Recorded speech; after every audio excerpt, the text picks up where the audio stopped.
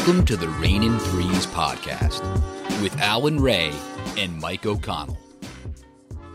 Ladies and gentlemen, boys and girls, hello and welcome to the 8th edition of Raynin Threes. I am your host, Mike O'Connell, here with the former John Wooden and AP All-American Alan Ray. Hey, Ray, how we doing tonight, my guy? What's up, OC? It's 10:43, so I'm a little tired. Nah, but it's all good. Happy to be here. Like you said, got a lot to talk about today. I think today is going to be a pretty good show today. Ready to get into it. What about you?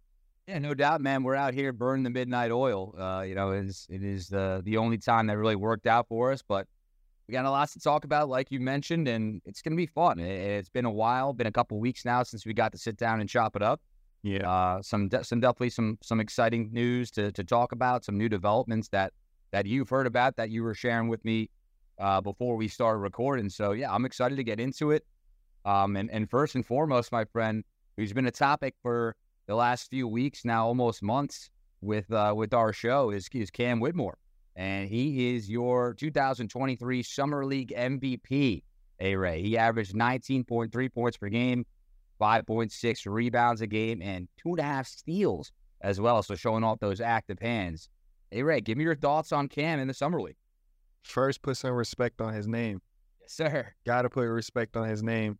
After all the noise, everything that was said, he came out and put on the show. Like, not only did he come out and play good, but he got MVP of the summer, which is kind of crazy, But I think it was great.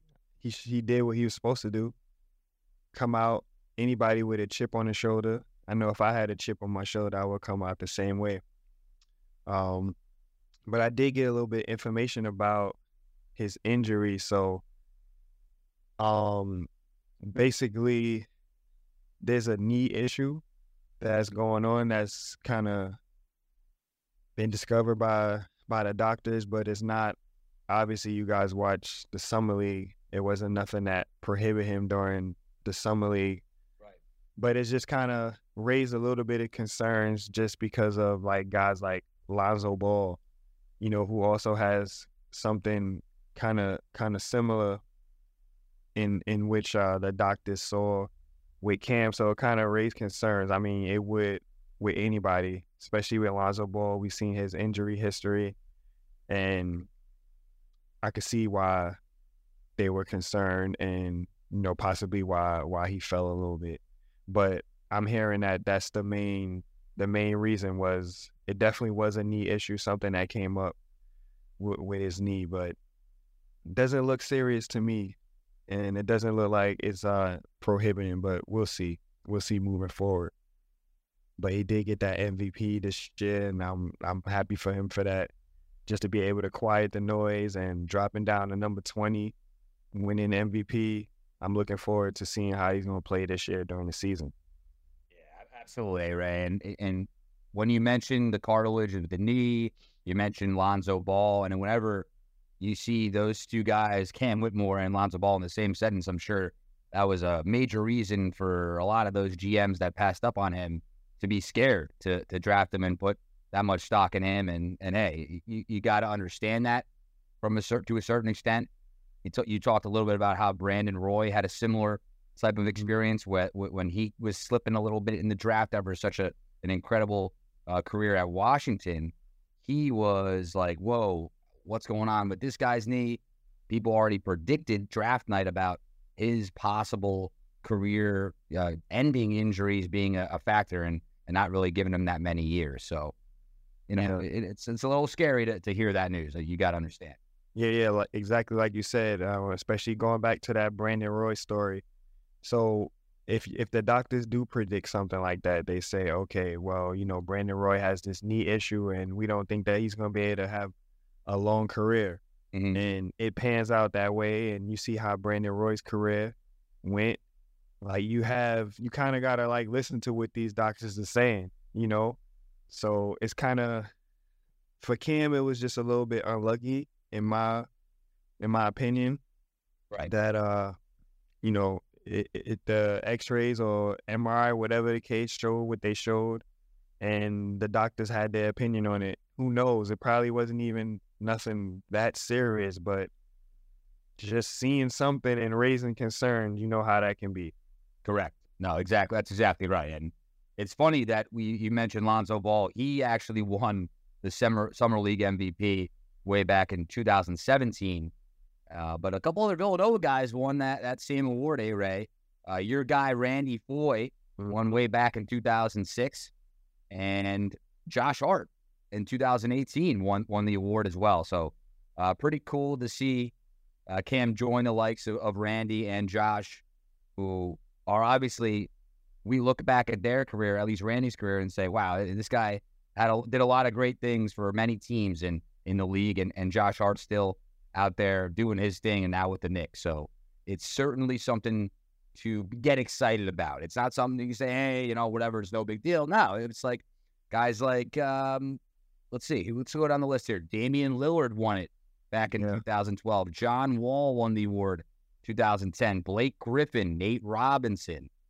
So these are the type of guys that you want to be mentioned with when it comes to having success, and albeit the Summer League, which is not necessarily the most meaningful of time for the NBA, but it's a great start to Cam's career as a Houston Rocket.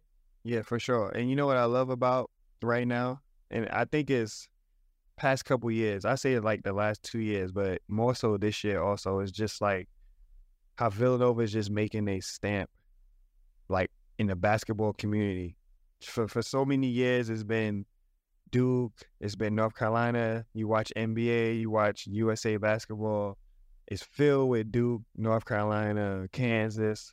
And like, it's good to see now Villanova making a stamp. We got guys on USA team. We got guys winning NBA championships, guys playing in finals. Like, it's an unbelievable time right now for the program, and it's just moving in the right direction. Even with a down year last year, like, the program is still trending in a great direction.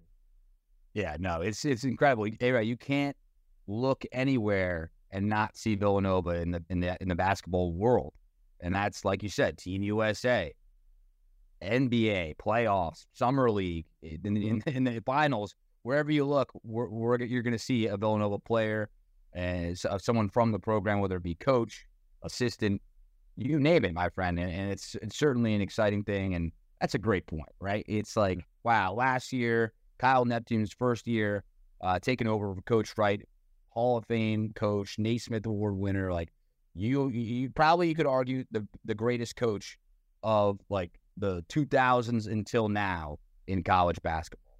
And you're like, oh my goodness, how in the world are they going to follow this up?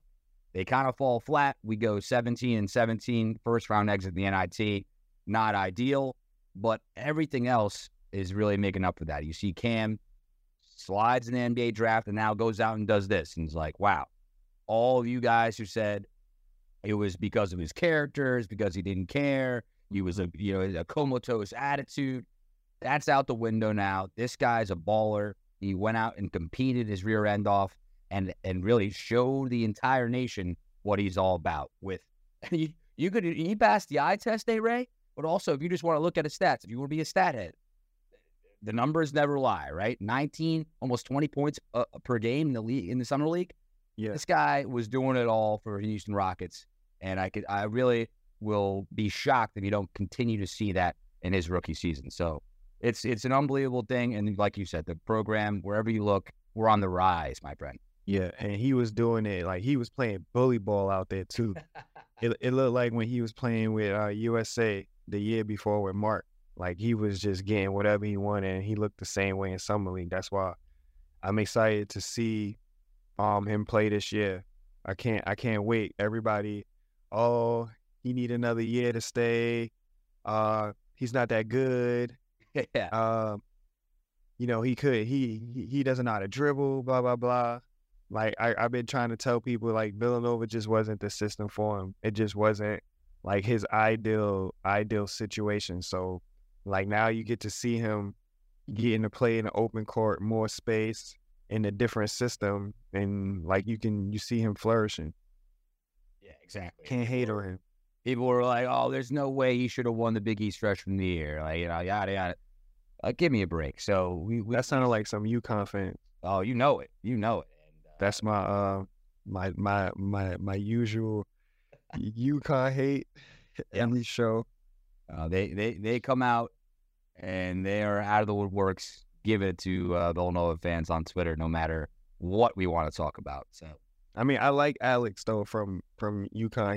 He's good. Like, he's a good player, but he just wasn't gonna get freshman of the year over Cam Whitmore. It wasn't gonna happen.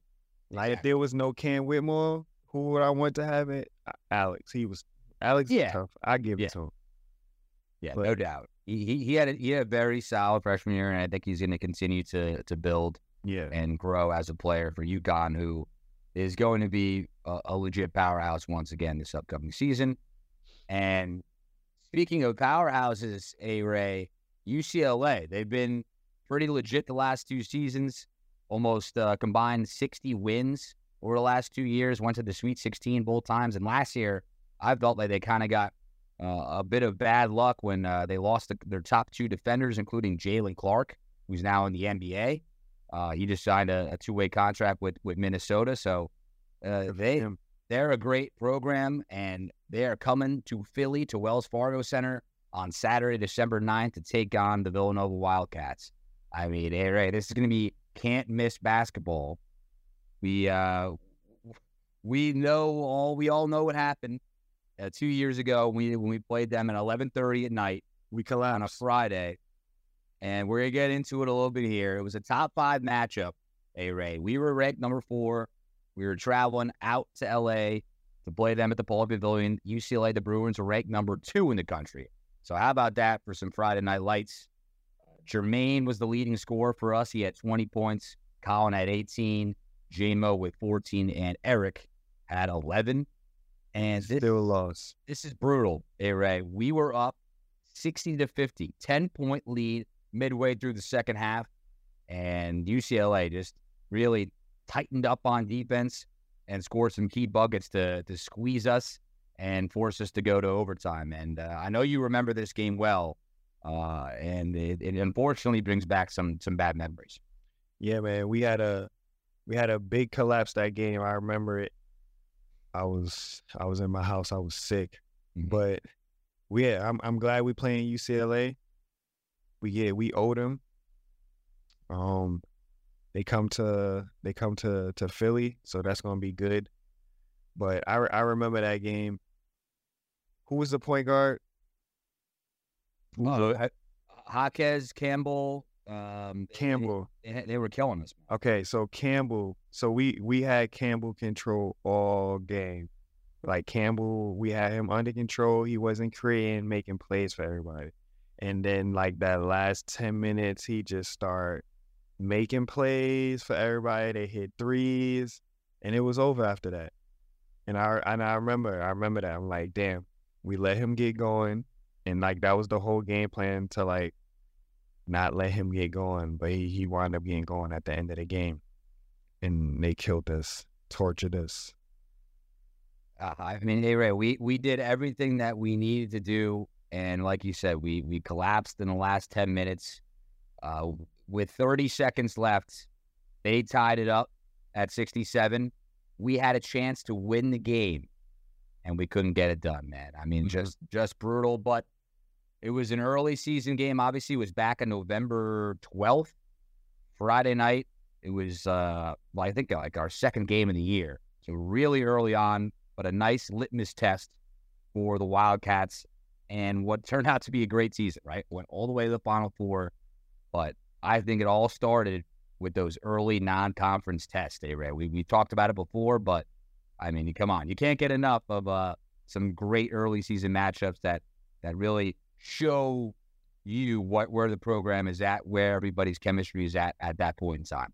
Yeah, definitely. And non-conference is definitely fun. Like, playing out of conference, getting to play against different schools is always great. So that UCLA game definitely helped Villanova. I feel like going into the season, late on in the season, like you said, you know, they was able to get tested, get to play against a Pac-12 style style team, and it all worked out for them in the tournament. You know, that's what I think a non-conference always comes down to is the tournament. Get you prepared for the tournament because you're gonna face so many different styles in the tournament.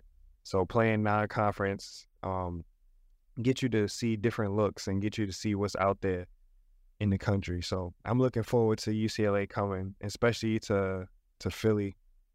Get that place, Wells Fargo rocking. Yeah, man. Yeah, so it's gonna be a goodie. We owe them, like we owe them an ass whooping. No, absolutely. And we talked about Jaquez and Campbell. Along with Campbell, though, was Johnny Juzang. Of course, we all remember him and hitting that incredible run by UCLA the year prior, like the COVID-esque year where they lost to Gonzaga when Jalen Suggs hit that crazy shot in the Final Four. So that was certainly an impressive UCLA team. Last year, they went to the Sweet 16 as well. They had 31 wins. So this is a team that perennially, year in, year out, under Mick Cronin, are legit contenders in the Pac-12 and are tournament teams. So this is exactly who you want to be playing early on, who you want to be building this experience against. And I can't tell you, I know we traveled all the way out to LA. That's not an disadvantage for anyone to really as an excuse. But going all the way across country, Ray, it's tough. So I'm glad, like you said, they're coming to Philly. Wells Fargo is going to be absolutely raucous, and it's going to be a ton of fun. So I'm hoping to maybe even get out to that game, man. That'd be a ton of fun. For sure. And I hate when people say, "Oh, the non-conference schedule is too hard, it's too brutal." Like, first of all, for fans, yeah, it might be too brutal for y'all, but as a basketball player, like these are the teams I want to play against. Like I don't want to play against Mother Cabrini. I don't want to play against schools like that. Like I want to play against Duke. I want to play against North Carolina. I want to play against Arizona. Yes. Like that's what I want to play against. And if we could get them in non-conference, like let's do it. We was going so hard trying to play against Duke my senior year. And like it just did happen. We wanted to play Duke so bad. Right. It just did happen. I didn't want to play Loyola or anything like that.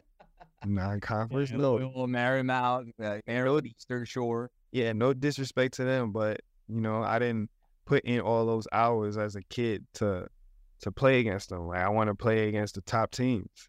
Yeah, you want to play against the top flight programs with the great coaches, with the NBA players, and everybody that's like, oh my gosh, this is a matchup you can't miss. Yeah, Villanova, UCLA, Villanova, North Carolina, Villanova, Kansas. You don't want to be playing, you know, oh, wow, they played like some bottom of the barrel Big Ten team. Like, oh, great. A couple years ago, we played Nebraska. I was like, yeah. I want to play Texas. I want to play Oklahoma. And those are two teams that you got to play against, actually, back in your day. And I kind of want to get your perspective because we brought up. Wow, we brought up the fact. Come on, man. No, wow. That's not what I meant. That's not what I meant, man. I have a day, too. I just turned 39, so just think about how that makes me feel. Oh, my God. Give me a break. But, you're absolutely right. I don't want to play any cupcake schedule in the non-conference. Give me the big guns. I want to be playing against Baylor. I want to be playing against Kansas. I want to be playing against UCLA, Maryland, Kansas State. Like these top-tier programs from the best conferences in the nation. And I remember a few years ago, in 2018, we played against Gonzaga in the Garden for the Jimmy V Classic. Like, those are the games that you want to see in November and December, Ray.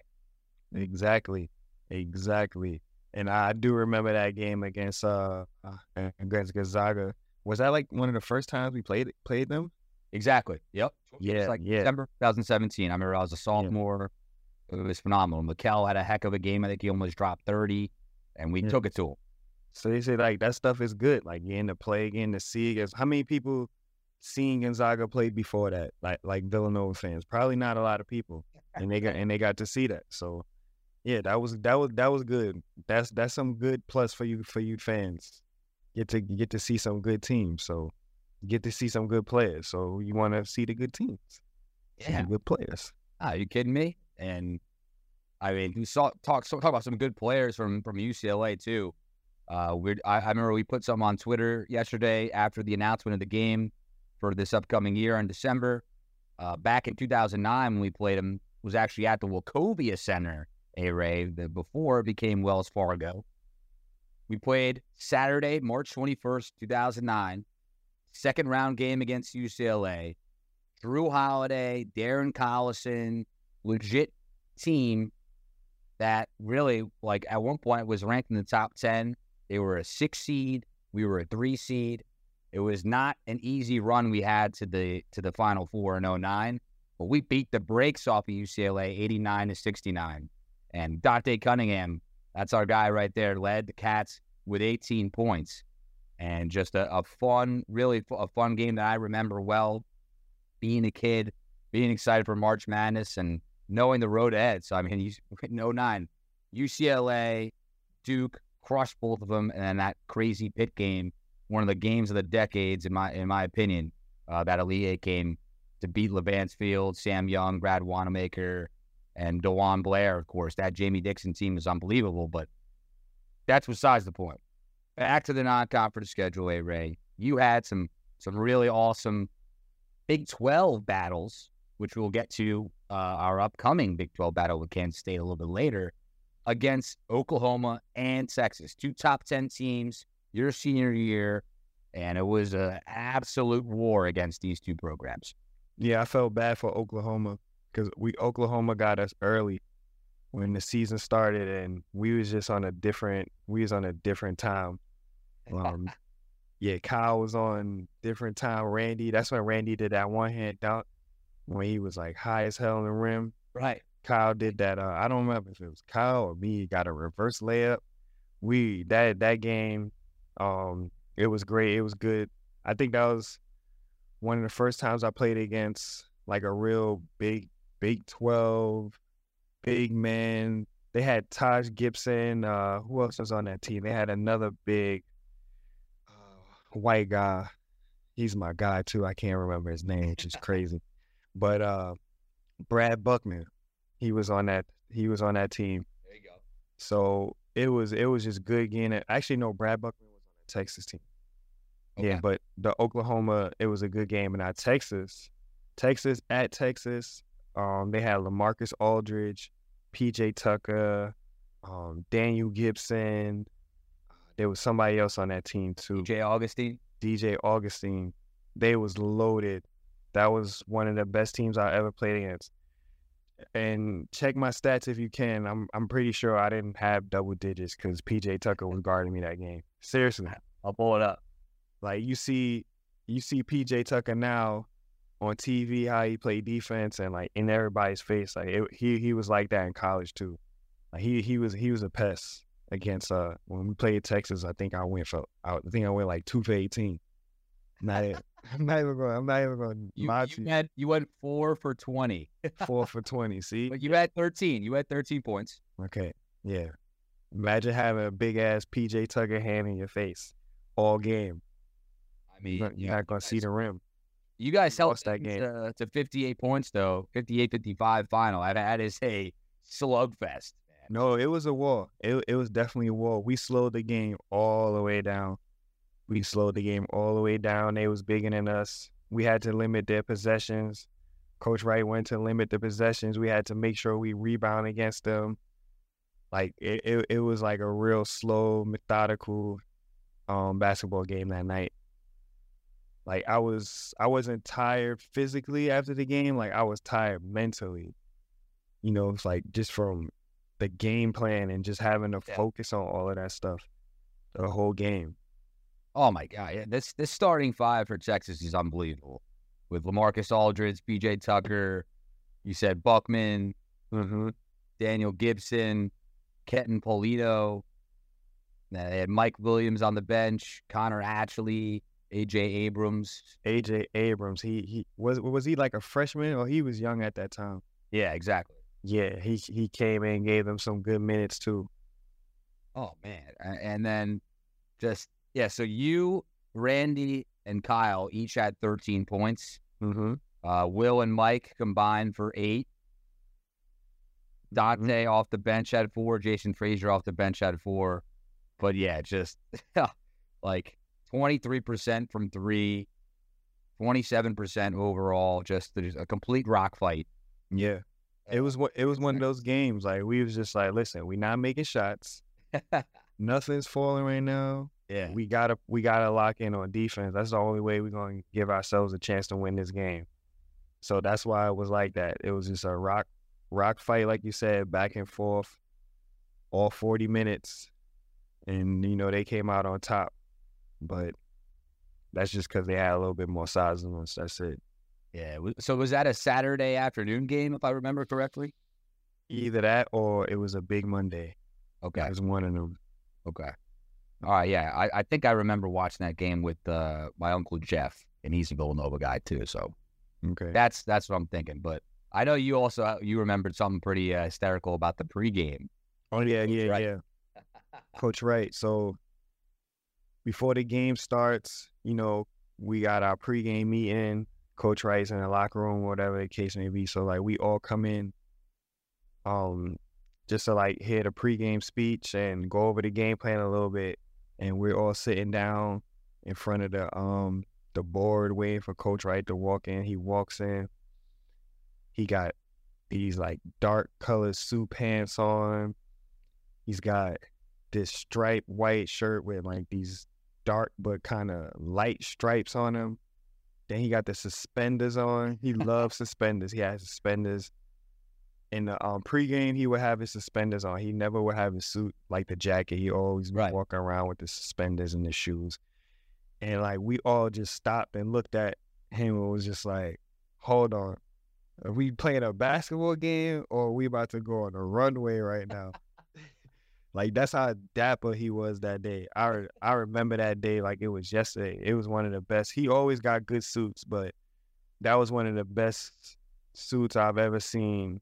That was one of his best ensembles ever. And I kind of miss seeing those suits he wore. But yeah, that got us jacked up. That got us ready to play. Like we was ready. There was no way we were gonna have Coach Wright on the sidelines looking like that, getting blown out in Texas. Yeah, no, that's so great because I'm sure that was Coach Wright's one of his first times going down, playing in Texas, playing in Austin against the Longhorns were number 8 at the time. You guys were number 3, and just a incredible Rick Barnes led Texas team, and I'm sure Rick was styling it as well. So it was definitely, I think Coach Wright was definitely trying to send a message with his getup, which is always fun to witness. Yeah, he do. You guys firsthand too. So now he do low key. I know he be on the sidelines trying to like kill a competition. Yeah, of course. I know he do. Yeah. So I believe that was in fact a Saturday afternoon game. I just was looking at the post game recap, which was written at like 4:50 in the afternoon. So I'm assuming it was a 1:00 game, maybe even a noon. But that was a ton of fun, a core memory of mine. I know that we lost anyways, but at the same time, that did a lot of good for you guys, I'm sure. Just having that experience, going through the tough environment of playing down in Austin at Texas against that absolutely stacked team with Aldridge and Tucker. I mean, you can't get better than that in terms of an early season test, Alan. Yeah, Texas was unbelievable, and another game too that was unbelievable. Just like a great learning experience and like tough crowd atmosphere. Notre Dame. When Kyle hit that tip in at that game, unbelievable. So the night before we're in Indiana, and there's a Villanova alumni who lives there. They invited us to their house. We had dinner there. And one of the girls, it was her parents. She went to school with us. She was our class and everything. So we knew who she was. It was cool as hell. Like, they had a really nice house, and they treated us great. And I think that's like Villanova family, sir. And we was just so comfortable there. And we go out to the game to play against Notre Dame. It's my first time. Notre Dame, you think of like, football, like the big history there. And it was the same like in the gym. Like the gym was packed. It was loud as hell in there. I'm not sure if Notre Dame was playing to like make the playoffs or to like get in the tournament or something. But it was packed in there that night, and I was feeling great. I was feeling great that night, and the crowd was just like, it was so hostile. I remember us being in the huddles, having to like remind each other, like we got to pay attention. It's loud in here. We can't hear each other. So we got to get in our huddles quicker before free throws or like dead balls. Wow. Yeah, we was real like detailed with how we played. A lot of people don't notice. Like Coach Wright was on the sideline coaching, but like we on the court was like he gave us that freedom to kind of do our own thing and come up with like our game plan too. Not so much. I'm not gonna say we did everything, but we kind of had like he taught us basketball IQ. Like our IQs were really good, so we got away with sometimes calling our own plays and stuff like that. But you only learn that like playing in those type of games, like being in those type of environments. So I think it's great. I think it's great being in those environments. I could play every single game like that, I would. And I hope everybody else that hoops feels that same way too. Just being able to play in those environments and against those top teams is the best. Oh, man. I remember that game very well, A-Ray. That was actually funny. My parents were going out to dinner or something like that. My dad told me I was allowed to stay up for the rest of the game. I remember they left at halftime or whatever it was. And, my babysitter's like trying to put me to bed. I'm like, no way. I'm watching the end of this game. I don't care what you tell me. I'm watching. Don't mess with me right now. I'm in the zone. And I remember my dad told me before he left, he was like, leave a note for me for, who wins. Like that was something that me and my dad would always do. He would always leave me a note if I had like in my bathroom. So I'll go get ready for school in the morning. I would see the note like, oh, we won or oh, we lost. And he would do that for me. But this time I got to do it for him, right? So it was an exciting thing. Lowry hit the tip in to win the game 72-70. Notre Dame was ranked 20th at the time. It was, like you said, it was a massive game and in a completely hostile environment. And I remember I spelled Kyle, C-I-L-E. Kyle Lowry. I think I spelled the last name right, but Kyle was a little rough around the edges with C-I-L-E. I was a youngster, but boy, I remember that game like it was yesterday. A ton of fun and just like, and talk about just dramatics, right? I mean, last second tip in, you guys doing everything you possibly can to come out of South Bend with a win, and there you go. It happened like that, and just, I'm so glad that you have that story and how much that entire, I guess, trip meant to you guys, because it was a good trip. Even in the middle of, Nowhereville, Indiana, there's some Villanova people ready to bring you guys in and treat you like family. So that's amazing. Yeah, it definitely was. And like even after that tipping, like if you watch the video, like that's my favorite part of that video is that you watch Kyle tip it in and like just pay attention to how fast we all run back down the court. And it's not, and it's just like we were like machines. Like that was something Coach Wright taught us. Like the tip, like at the end of the games, if everybody crashed their boards, like we got to make sure we get back, or like somebody's got to be back, or one person be back, whatever the case may be. But it was end of game situation. So Kyle went in. Kyle's a point guard, so he went all the way from where he was at and got the tip in. And it was just like, we didn't even have to think about it. It was boom, get back, like run back, so they won't get no long passes or like no easy shots, because obviously we trying to win the game. But yeah, man, those were the good old days. I never played on another team like that. Like that was this detail. Like I played in Europe. Like guys would drive ball side, and like the coach would be mad at me for not helping. I'm like, dude, I'm not helping ball side. Right. Like I got a shooter right here in the corner. Like I'm not gonna go help this man and leave the shooter. Like I'm just not doing that. Like I just wasn't taught that at Villanova. And then I tell coaches that, well, this is not Villanova, like how that goes. But yeah, I've never played on a team as detailed as Villanova. I've never played with a coach like Coach Wright that was able to break down every part of the damn basketball game and like teach you something about it. You know, Coach Wright in Villanova is the only place I played like that. Well, like you said, I can say that proudly too. Oh yeah, come on, of course. And like you said, you guys were robots, man. You guys were programmed differently than everybody else to treat basketball like it was just basically like you had a roadmap to get through and navigate the game no matter what situation you were in, no matter what the other team threw at you. You guys always had an answer. Very rarely did you guys ever look flustered or like, oh my God, the shots aren't falling. Don't matter. We're okay. We got this. We're gonna get them on defense. And that's the beauty of Villanova basketball and watching you guys play when I was a kid, and even watching replays of the old teams from 06, 09, 2016, 18, you name it.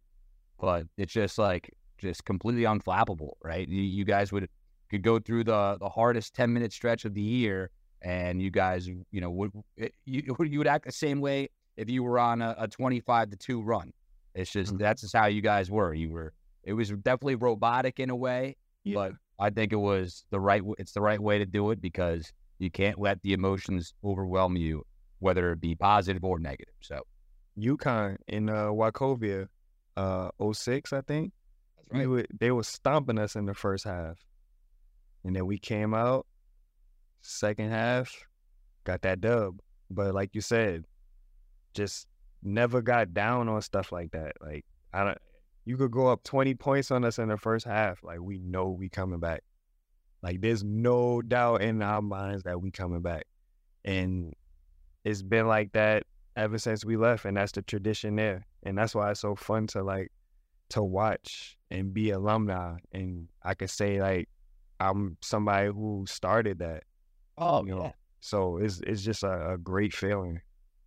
No, it absolutely is for you guys, because you absolutely 1,000% were the OGs, right? You guys started the tradition, and it was all about playing for the name on the front of the jersey, not the back, and building that culture, building that tradition that we've seen now the last almost 20 years. So it's been an honor to watch from that point up until now, and it's hopefully going to continue to get better this year with all of the NIL, the transfer portal things changing the college basketball landscape and environment.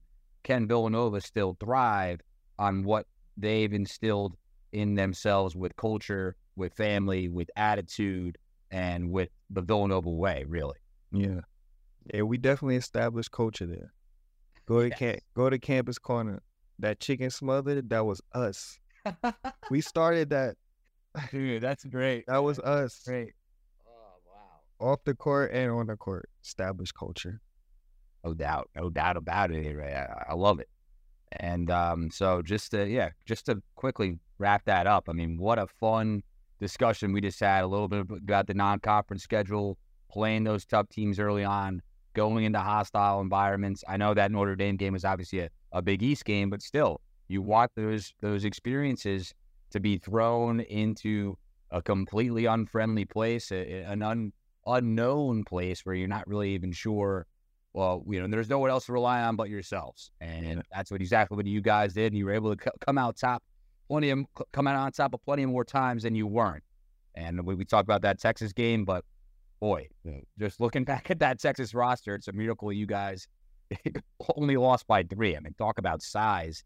You guys really stuck it to them and hung in there until the end. Villanova attitude. That's all that was that day. That's right, man. And just to quickly wrap up with UCLA, some definitely. So we talked about the 09 matchup. We talked about 2 years ago and how we kind of choked that game away, up by 10 midway through the second half. Couldn't get it done, but in the long run, helped us out. Went to the Final Four. We did end up we lost to Baylor that year. Baylor was tough. We did beat Tennessee, which was a good win for us. But man, I mean, just a really brutal schedule that a lot of fans were actually, like you said, complaining about, which I found to be kind of ridiculous. We lost to Purdue also, that a number 6 ranked Purdue team in the Hall of Fame tip-off championship. We gave that to them too. We handed that to Purdue.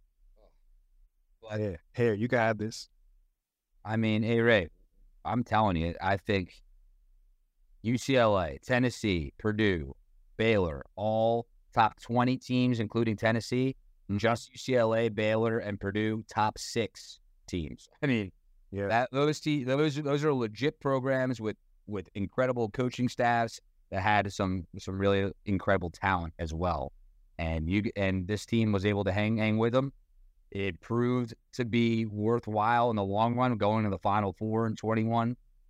And I'm telling you, I think, why not jack up the front end of the schedule, non-conference wise. Get our name in the best Thanksgiving weekend tournaments. Make sure we're playing in the Big 12, Big East battle, in the Gavitt games. Whoever we can get, put them on the schedule, load it up. Let's go play with the best of them. Right, A-Ray? Yeah, for sure. And that was one of the big things of why I wanted to play at Villanova, just like the Big East. I wanted to play against all of the top teams. Like the Big East was loaded, and Pittsburgh, Georgetown was good, UConn. Like the Big East was stacked. That's where I wanted to play. I didn't want to play nowhere else. The Big East, stacked like pancakes, Ray, like you said. Yeah, competition. Like I was just used to that from high school. High school played in CHSAA, which is the best, I guess, conference, for lack of a better word, right, that you can say in high school for New York. And like I just kind of got addicted to that, playing against that competition. Like I got addicted to it. Yeah, I love it. I love that. That's what makes it fun. Yeah, that's what makes you want to get excited about an early season matchup in November and December, and that's exactly what I want. And UCLA, I mentioned it before, got some history with them 2 years ago. The 2009 game, we beat them in 2010. Actually, the year after that, in the non-conference as well, I think we crushed them, and then they had actually ended up crushing us way back in 2002. But I'm sure a lot of the older heads will remember the 1971 national championship game where we lost to UCLA 68-62. Howard Porter won the most outstanding player of the tournament, and Coach Jack Kraft led the Wildcats to the national runner-up, which was pretty impressive. That was obviously before we won in 85, so that was the furthest that we had gone up to that point. And on the way, it's pretty funny, Ray, on the way to that final, we beat St. Joe's, Fordham, Penn, and Western Kentucky, so a couple of Big Five schools in there as well. And that's another thing we're going to look forward to is the Big Five Classic. Are we really? The City Six Classic. Well, I would say we would look forward to it in terms of the championship game meaning something a little bit more than just playing the 4 or 5 teams straight up. I think there'll be a little bit more, I guess, gravitas behind that level of a championship pedigree that game will bring. Yeah. Which I appreciate, and I do like the new format because I think we'll get to play just about everybody in the round robin. And I hear you in terms of like the competition not being the greatest, but it's traditional. It's a good thing for Philadelphia basketball. Coach Wright always loved gassing it up, and we would pretty much dominate, but it's something we're going to look at the schedule and say, hey, we need to take care of business, right? That's where I think we need to go in there, sweep the leg, go 3-0, 4-0, whatever it is, and hopefully win handily. Yeah. And that was one of my biggest things was with the Big Five. I wish it was a little bit more competitive. It definitely would have been a better look. But don't get me wrong, we had our games there. I remember when St. Joe's was stacked, when they had Delonte. I'm not even going to say stacked. They had Delonte and they had Jameer Nelson. Right, that was about it. and they was beating everybody. Now, they was tough. But when they was in the Big Five, I remember playing against them. After my sophomore year, I went to transfer from Villanova. We lost to them so bad. Oh, man. Now, seriously, I was upset called my dad. I'm like, Dad, I'm leaving. I'm like, I'm going somewhere else. I can't do this no more. Seriously, I was having a breakdown. And then I don't know, maybe like a day later, I talked to my pops again, and I didn't have the same energy. I was just feeling a little down. Yeah. But Big Five got me like that. And then Penn games was they was cool. Sometimes they used to be competitive, but not all the time. And LaSalle, I think I only played against LaSalle maybe like one time the whole time I was at school. Was Gary, there was one guy who he went to the league. Gary Neal, maybe that's his name. Yeah, that sounds about right. Yeah, I think he played with LaSalle or Drexel, but either way, he was nice. I played against him in Italy as well, also. So we had some battles in college and in Yeah, he went to LaSalle. Gary Neal, exactly right, my friend. And in the pros too. So, Big Five had it had its games, but I definitely wish it was a little bit more competitive, especially like being down in the city with all that history and all that tradition. It got I hope it could get back up to a higher level and get more popular. But it's definitely a business game too. And that's how I start taking it junior and senior year. It's like, okay, let's not come in here and mess around. Let's come in here, take care of business, keep our focus straight, going into the next game. Yeah, man. Treat it. Go ahead. No, I was just saying, how do you like playing at the Palestra? Because I know you definitely played there a handful of times as well. Yeah. Nah, the Palestra is cool. Like I loved it. I love when we played against like St. Joe's and the fans, because I used to go out on the court early and shoot. I'm talking about hour 45 before the game. I'm out on the shots. Yeah.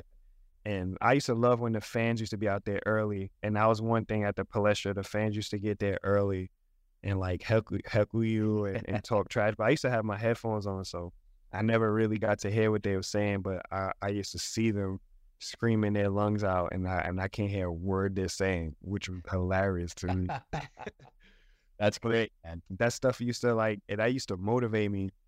It used to motivate me so much, and I can't give the Palestra that student section atmosphere is pretty brutal because, the schools is like, they hate each other. So everybody's going at one another. So that aspect of Big Five is great. Yeah, no, 100%. I remember when I was a junior, we lost to Penn, and that was probably one of the most devastating losses of my time at school. Losing to Furman at home was brutal. I actually was the color commentator for like the student run radio broadcast. So that was I was literally baffled, man. I had no idea what to say. So like you said, we had to go take care of business when it comes to Big Five, because as unfortunate it is that those programs are not up to our standard right now in terms of success, perennial, year in, year out. But with all due respect, hopefully I'm rooting for them to kind of put together some decent teams and have success in the regular season and hopefully into March. But it is what it is, Ray. Well, on a serious note, like, do you think it can get back up there with how basketball is now? Everything is changing. NIL, like schools like LaSalle, Penn, like, do they suffer because of like NIL? Nobody wants to go there and play.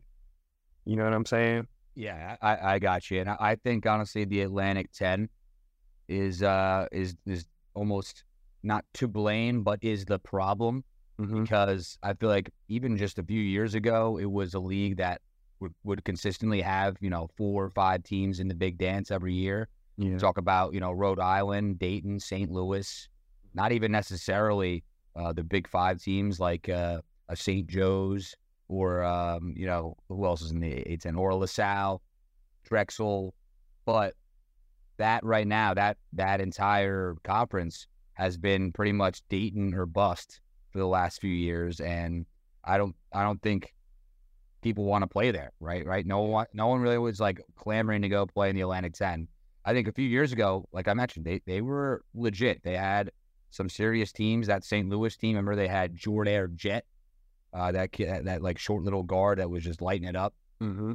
They were Coach Rick Majerus was over there, and the HN was a formidable conference. But right now, A-Ray, really good point. I don't think that a lot of NIL money is even there for the taking for some recruits, for transfers. And look at Tyler Burton. He played at Richmond, A-10 school. He obviously lit it up, did his thing over there. But he definitely needed to come to a program like Villanova to really put himself on the map and get taken seriously by NBA scouts or wherever he wants to go play for his next step of his career. Yeah.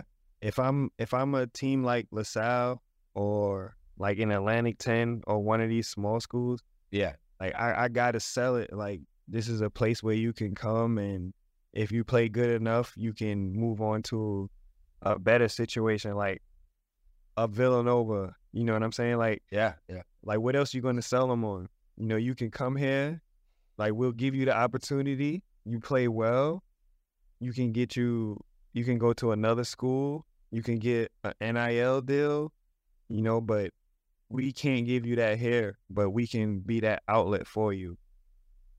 You know what I'm saying? Yeah, no, I do. And that's honestly could be kind of sad to think about that might be like their number one selling point. But yeah, I mean, but you gotta look at it. There's kids out there too who, like, you know, not everybody has the sexy route, you know, to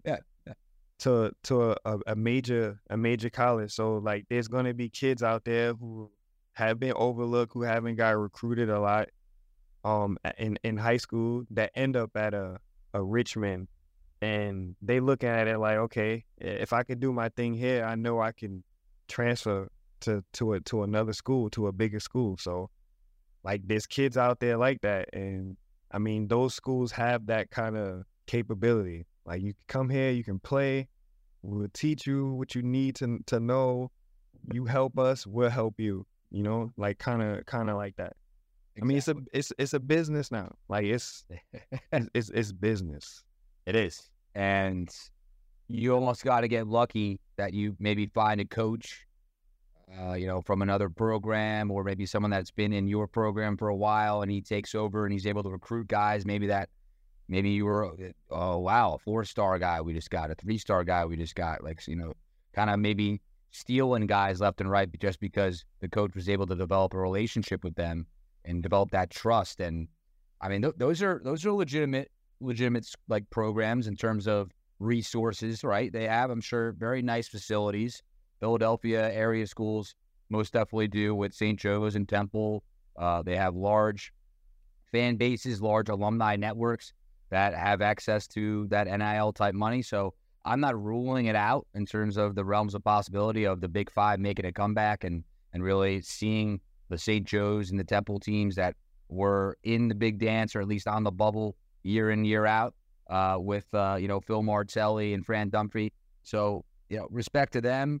I hope LaSalle, Drexel, Penn, those are still schools with like maybe the less traditional powerhouse college basketball programs. But I think if they really find the right group of people, find the right coach or alumni network to help them out, then Godspeed. So I really think that there's a chance, but I completely agree with what you're saying about how much more difficult it makes it for the little guy now with the NIL and the transfer portal. So very good point, Alan. All we could do is sit back and watch and see how it plays out for real. That's all we could do, man. Yeah. And it's funny, I wanted to bring this up earlier. We'll get to it now. Our last little subject before we wrap things up here on this 8th episode of Raynin Threes is the way too early bracketology put out by Joe Lunardi, Joey Brackets, as we like to call him. So we talked a little bit about some games coming up this season with Kansas State, Maryland, UCLA. Kansas State last year had a very successful run all the way to the Elite Eight with they had their guy Noel. He's not there next year. I know he's not, but I'm just saying that they're losing these guys, right? Yeah. Who else? Keontae George. Was Keontae George on that team? Kansas State? Yeah, I think so. Yeah, so Keontae was on that team. He was a baller. But they lost some guys, so they're not going to be the same. But they're still projected 11 seed according to Joe Lunardi as of right now. So they're going to be that's not going to be a rollover, right? I don't want to play them at 11 seed. No, exactly. I don't want to play them. And I don't want to play a Patino team. Oh, I don't want to play a Patino team in the first 2 rounds of the tournament at all. No, let alone the NCAA tournament. I want to play in the East tournament. Yeah. But so Kansas State projected 11 seed as of now. Maryland projected 8 seed, and UCLA is a projected 7 seed. So all 3 very solid projections in terms of what they think that these programs are going to do come postseason time in March of 24. So we're gonna, and we play 2 of those teams within a week of each other. Hey, Ray, how about Kansas State Tuesday, December 5th? Turn right back around that Saturday 9th and play UCLA. So traveling out to Kansas and Manhattan, and then coming right back to Philly to play UCLA. And boy, I'm fired up just thinking about that week, man. We're gonna have a ton of fun recording for that point in the season. My guy Curtis Kelly coached with Kansas State, so I was gonna be happy to see him out there. We grew up together in New York. Well, actually, he's a little bit younger than me, but he's from New York, went to Rice High School. So there you go. Shout out to Kurt Kelly. But Kansas State, y'all going down. I love it. A little smack talk, man. That's going down. Yes, sir. Now we smacked this year. I mean, we stacked this year. So this is for you, Curtis. Just let you know, y'all gonna have a tough time. I got a lot of faith in my boys. Yo, hey Ray. Yeah. Want to guess this for me? When was the last time we played Kansas State? When was the last time? Yeah. Kansas State? Take a guess. 1986. We've never played them before. That was my next answer. Right, I'm sure. No, not once, my friend. Not a once. So okay, that's good. This will be fun. Yeah. Now we get to see. Well, we watched them last year in a tournament, but like you said, it's a different team. But getting to see them last year in a tournament and then being able to play against them the next year, pretty exciting. Man, I was at that game, that Kansas State Michigan State game where Noel dropped like 20 assists, set the record. Yeah. Oh, it was one of the best games of the tournament, probably the game of the tournament. And I was there at the Guard, man. It was incredible. Yeah. That game was great. That was against Michigan State, right? Yep. Yeah, that game was great. It was back and forth, action-packed, all 40 minutes, crazy play after play. Yeah, it was that the alley-oop game? Yes. Where he like looked off. Oh my God. Yeah. Yo, it was insane. And FAU beat Tennessee that night as well. So we got to see a couple of great games. Coach Wright called me after that game. He's like, "Hey Ray, I'm doing I'm interviewing Noel tomorrow, doing a piece on him, like about New York guards." And he's like, "Give me anything." He's like, "Just tell me something about like New York guard." I'm like, "Damn, coach, like you really a journalist now." Give me something out. Come on. I'm like, "Coach, you a journalist right now." Sound like Dana O'Neal. But yeah, I was just telling him, I'm like, "Coach, come on, we New York guards, like we gonna improvise, and sometimes you gotta take it. You gotta take it. Take what you want, but we gonna try to make a play, like New York guards." Yeah, he's like, "Yeah, got a little Corey Fisher in him." Yeah, he's like, "Yeah, Ray, y'all don't listen." Oh, that is too funny. Oh, I love that, man. I know Coach Wright. I know Coach Wright says that. I know he think New York guards don't listen.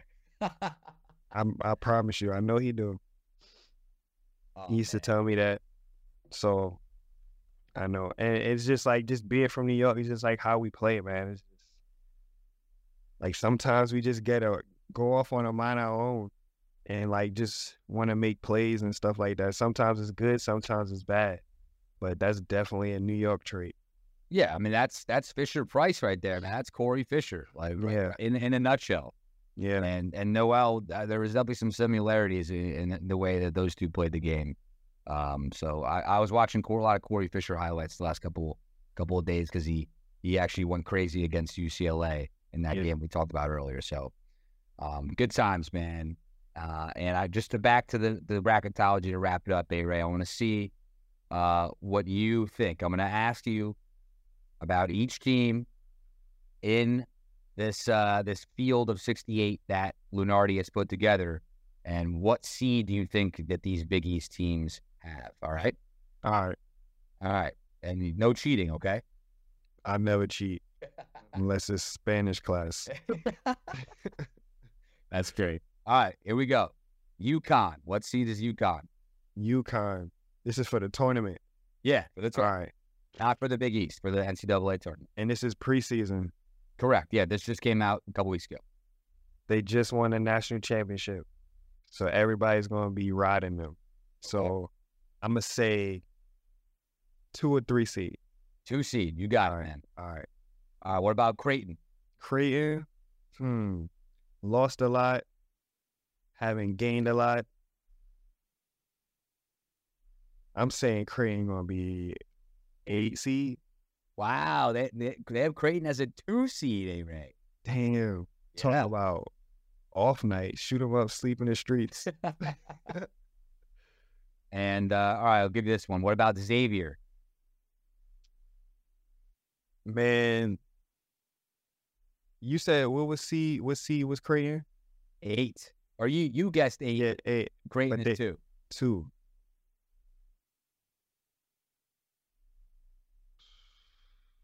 Xavier. Yep. I mean, damn. Musketeers. Sean Miller's team again. I'll go 8 with them. 8 or 9. 8. Yep. Yeah. Xavier is an 8. What about Marquette? Marquette, 2 seed me.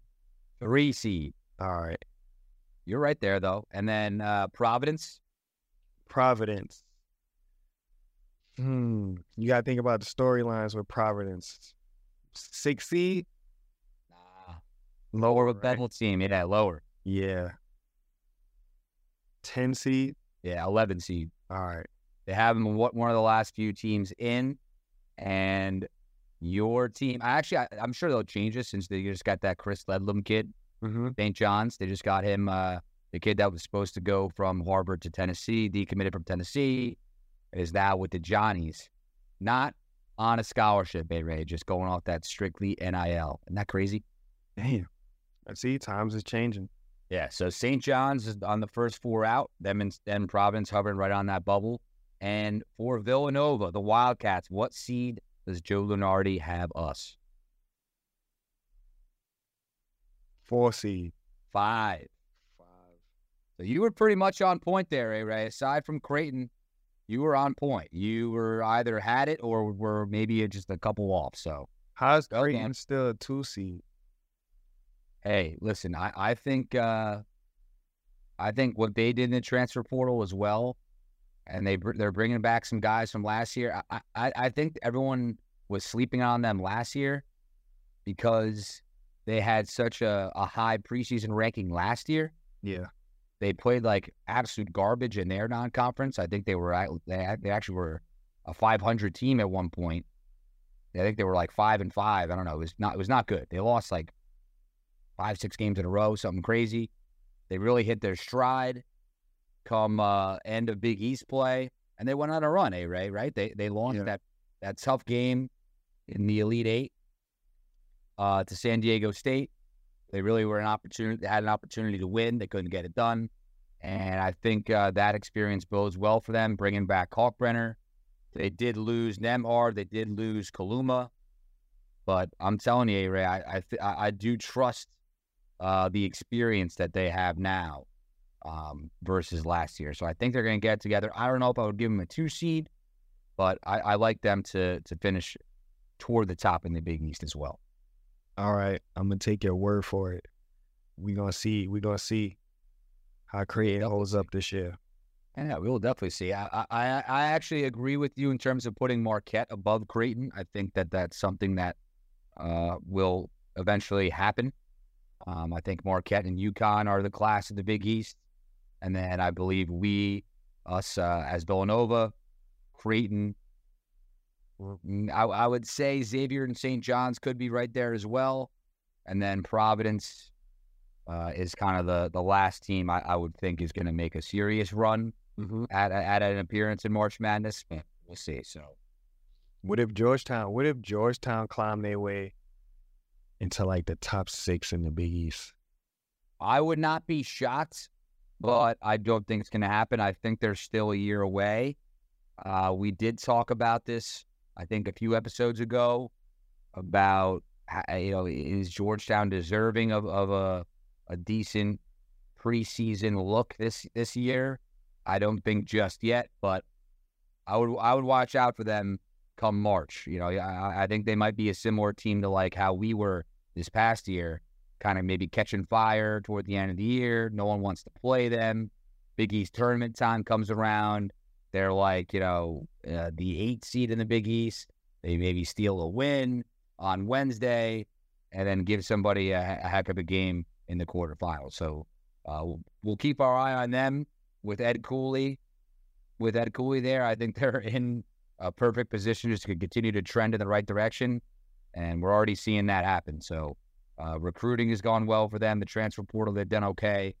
And I didn't think they're just going to continue to knock it out of the park and bring Georgetown back to the Georgetown that you knew back when the Big East was really stacked in 06, 05 with those GT3 teams. So there it is, man.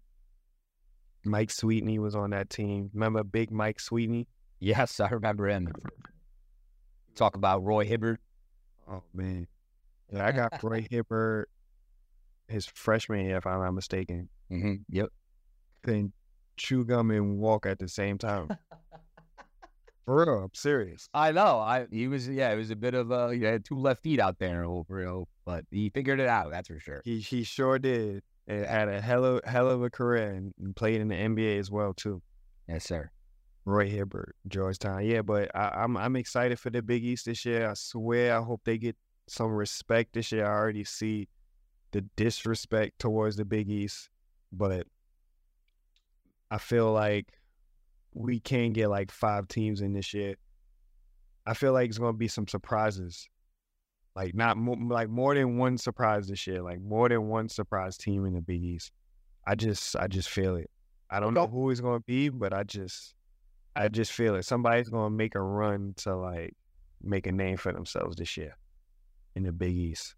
Would love to see it, man. Honestly, really would. My sister actually just got into Seton Hall for I think she's going to go there to get her teaching master's degree, which will add a little interesting rivalry in the family come basketball season, Ray. So congrats, shout out to my little sister, Dylan. And it's funny, you mentioned Jay Wright's style. We talked a little bit about that, especially against Texas down south in that non-conference game you played your senior year. But how about Coach Neptune, man, getting named the number 5 overall best dressed coach in college basketball? Hey, Ray, what do you think about that? I don't see it. I don't see it. Man. I mean, following somebody like Coach Wright, that's hard to do. It is. So extremely hard. Like Kyle may have some nice suits on, but it's just hard to follow up Coach Wright. But I mean, I'm not hating. I'm not a hater, y'all. I'm not a hater. So if they got him 5, they got him top 5, then he's top 5. You know, he is not Coach Wright look. He got his own little look. So more power to him. Yeah, exactly. He's got his own little flair for his style, and I definitely appreciate that and hope he wears more suits and not just turtlenecks underneath the suit. I think that's definitely a look that he's brandished a few times. He really repped the turtleneck more than a handful of times, which I thought was fine. But hey, let's see that suit and tie, right? After hearing you say that, I'm kind of going back 2 years from now, and I swear you was tweeting about Coach Wright and not wearing a suit. I swear you was one of those guys. I'm thinking about it right now. You was in the comments like, "Oh man, Jay Wright, gotta have his suit on. What's up with this golf stuff?" This is disrespectful to the university. This is Whoa. disrespectful to my team. Whoa. That was you, OC. That was not me, man. All right, listen. I had to deal with it. I had to defend Jay from my grandparents, my parents. They're like, what is going on? It's ridiculous. Like, is this just because of COVID? I'm like, it's just kind of the mentality right now, right? It's just, everyone wants to be comfortable, and he was repping the tracksuits and looking like, I feel like in the old Big East, everybody was wearing a suit except for Bob Huggins, right? And he never wore a suit. Never. But he never wore a suit. But Patino's going to be styling the Godfather. He's wearing those old whites with the pinstripes, and that's going to be tough to beat. Patino came in at number 2 in the best dressed basketball coaches. Jerry Stackhouse of Vanderbilt. Who made this list? College Basketball Report, CBK Report, man. You like their stuff all the time, so don't get that in terms of what you cite my sources, because they're legit. I like their work. Nah, somebody hired Stevie Wonder and asked him who was the best dressed. According to ChatGPT? No, according to Stevie Wonder. Yeah, right. That's it. Stevie Wonder's blind. Of course. Thank you. Thank you. I was aware of the Stevie Wonder joke. All right.